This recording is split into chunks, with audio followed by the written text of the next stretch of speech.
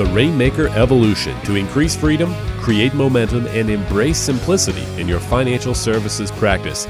You're listening to the Rainmaker Evolution podcast with Joel Johnson, certified financial planner, co-founder of Johnson Brunetti, author of The Money Map, and leader of the Rainmaker Evolution Mastermind Group.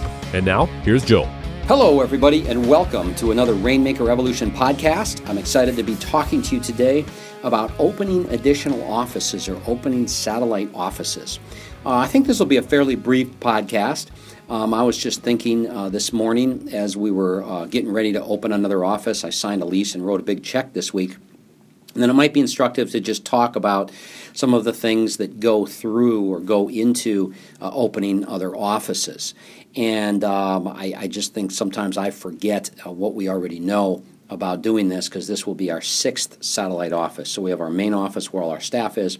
Then we have these satellite offices around the state to meet with clients. So let's talk about the anatomy of opening another office. And again, little compliance disclosure here. Just check with your compliance powers that be, whether those are your own consultants, RIA, attorneys, and so on, whether you're affiliated with a broker-dealer or insurance department, on how you have to disclose whether that satellite office is a branch, whether you have to advertise that on a website, register it with the state, and so on. That is completely up to you. So let's talk about the anatomy of opening other offices. Now, the reason that we have here in the Northeast satellite offices is because we want to make it as convenient as possible for people to drive to our office to have an appointment. We don't do any appointments in homes, haven't done that for a few years now, and so we just feel that since we are in the business of bringing on lots of new clients every year, and then also the clients that we have, we want to make it easy for them to do business with us, we want to have offices close to where they live, probably within about a 30 to 40-minute drive at the most, but most of our clients probably live within 15 to 20 minutes of one of our offices. So we have these little neighborhood offices all around the state. By the way, one thing I want to say is I think it's important that you call the satellite offices neighborhood offices. Let people know that this is not your main office, so that when they walk in, you're trying to pull money away from a big firm, and it looks like you're the only person as an advisor, or one of your advisors is the only person sitting in that satellite office. And it doesn't look like a very big firm. So I think it's important to let people know that these are neighborhood offices. Let's talk about location for a minute. I've talked before about how wonderful it is to be able to partner with a small law firm or a small accounting firm. And we now only have one office left. We had a few like that, but now we only have one office left where our offices are truly inside another office. And the way this works is we have a law firm, an attorney, down in one of our areas who owns his own building. It's a small building, so it's not a big building. It's like one of these nice renovated houses that you have all across New England where people have set up offices inside. And we pay him for unlimited use of 2 conference rooms. I think we pay $800 or maybe $1,000 a month for unlimited use of 2 conference rooms. They're set up with like beautiful conference rooms. Our signage is outside the building or on the street. Our signage is also on his building, and our signage is inside those conference rooms, so it looks like our space. When somebody walks in to the law firm, they're greeted by the receptionist. The receptionist knows that we're coming because we link up with Google Calendars with them. So the receptionist, even though she's an employee for the law firm, she greets those folks. People get a nice feel. There's a lot of activity because there's an attorneys and paralegals and so on running around doing their work, and there's a feeling of lots of activity. But we only have one office left like that. The other offices are truly satellite offices where it's just us occupying the space. They are not Regus offices, by the way. I'm against that concept. But let's talk about location. I think you want your locations to be where people go to see their doctors, dentists, or high-end shopping areas. I don't think you want your location. Don't skimp on price to go into some kind of industrial space. Or when I was opening this new office, I looked at space above a Chinese restaurant and a chiropractor, and then there's a second floor where they're leasing out to different businesses. And there's a lot of little law firms and accounting firms up there, but they're just rinky-dink places that I certainly wouldn't do business with. So be very careful of location.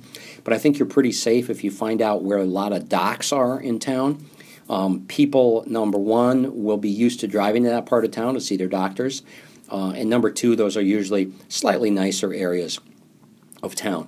We are very careful of the address, the name of the town that's going to be on that business card.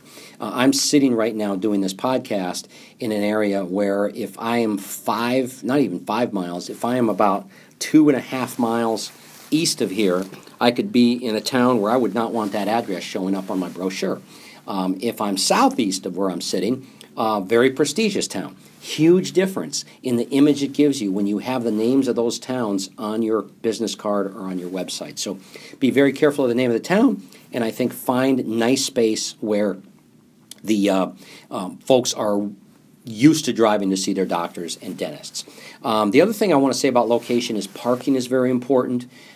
Ease of finding where you are is very, very important. And when people walk to your office, if they're walking through an office building to get to your suite, see if it's bright and airy and open, or is it dark and they're going down these long hallways and the elevators are kind of rickety and so on. All of this goes in to setting the image that we want to set.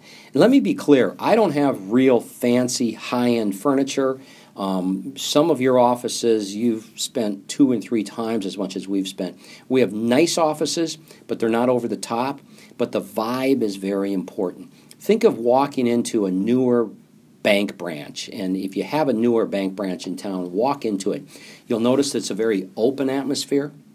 I'm talking about the newer designs of smaller bank branches, like these corner bank branches up where we are. There's TD Bank that's all over the place. Light furniture, very open design. The offices where the people are along the sides are often glass walls. The teller booths are now as low as they can possibly be. Obviously, they have security concerns there. But you just have this open, airy vibe. Try to create that in your locations that you're going into. The other factor in opening up another office is how are you going to carve up the marketing territories. When we opened up this new office that we're going into down in the town of Fairfield, Connecticut, we wanted to be very careful that we were going to be able to carve out 2 additional seminar territories where we can mail 12,000 to each group. So we've got 24,000 people we can mail to down there that haven't been mailed to before. But we also want to make sure we're not cannibalizing where we have mailed before. So that goes in a lot to the thought of where we're going to open an office is how can we carve out those seminar territories? What towns are around that? What's the image that they have of that town? So if I'm in Fairfield, I might be a mile away from Bridgeport, but nobody with a decent amount of money is going to drive to Bridgeport, but a mile away they're going to drive to Fairfield. Also, Fairfield is sort of the wealthy but working people's wealthy town. If I'm in Westport, another town in Connecticut, very snotty hedge fund guys, very, very, not that hedge fund guys are snotty, but very, uppity type of people. I live in Westport, those type of people. We don't necessarily want to be in a town like that. We want to be in Fairfield, a good upscale town where we have our office. It says something having an office there. It's nice, but not so nice that it's intimidating for your middle-class millionaire type. So the marketing territories and where you are, again. Staffing. This new office we're opening up, I'm actually bringing on a guy that's in our business, and I may give him free office space just to be in our office. I don't really worry about him being a competitor. He's not. We might actually work him into our system pretty soon. But in the meantime, I don't really want people walking into a nice office in a beautiful building like we've rented down there and have it empty or have only one advisor sitting in a conference room. So I would rather give somebody free office space and make it look like there's some activity going on there. And we're actually going to do that. So think about that a little bit with your staffing. I think eventually you might want to have maybe a college student or somebody that can come in there and sit in there for 6 hours a day, maybe from 9 to 3, and just make it look like the office is manned. I would actually pay somebody to read a book in that office just to make it look like it's manned, than have somebody walk into a dark office or where there's no receptionist and somebody's way in the back, like a financial advisor's in the back doing a meeting. So think about that a little bit. Again, the neighborhood office, I think, is a big deal. Calling your satellite offices or your neighborhood offices so people know that's not your main office. I think that's important as you're expanding because you don't want to have full staff in all those other offices. Let's talk about other support. So I mentioned we're doing 2 marketing territories for this new office. We're also going on a small, inexpensive radio station. I don't expect to have much in the form of lead flow come through that, but we'll try to do some things where we kind of create a little bit of an image. We might only get 1 or 2 calls a weekend, which is not much for us. We get 20 to 25 from our other radio activities every weekend.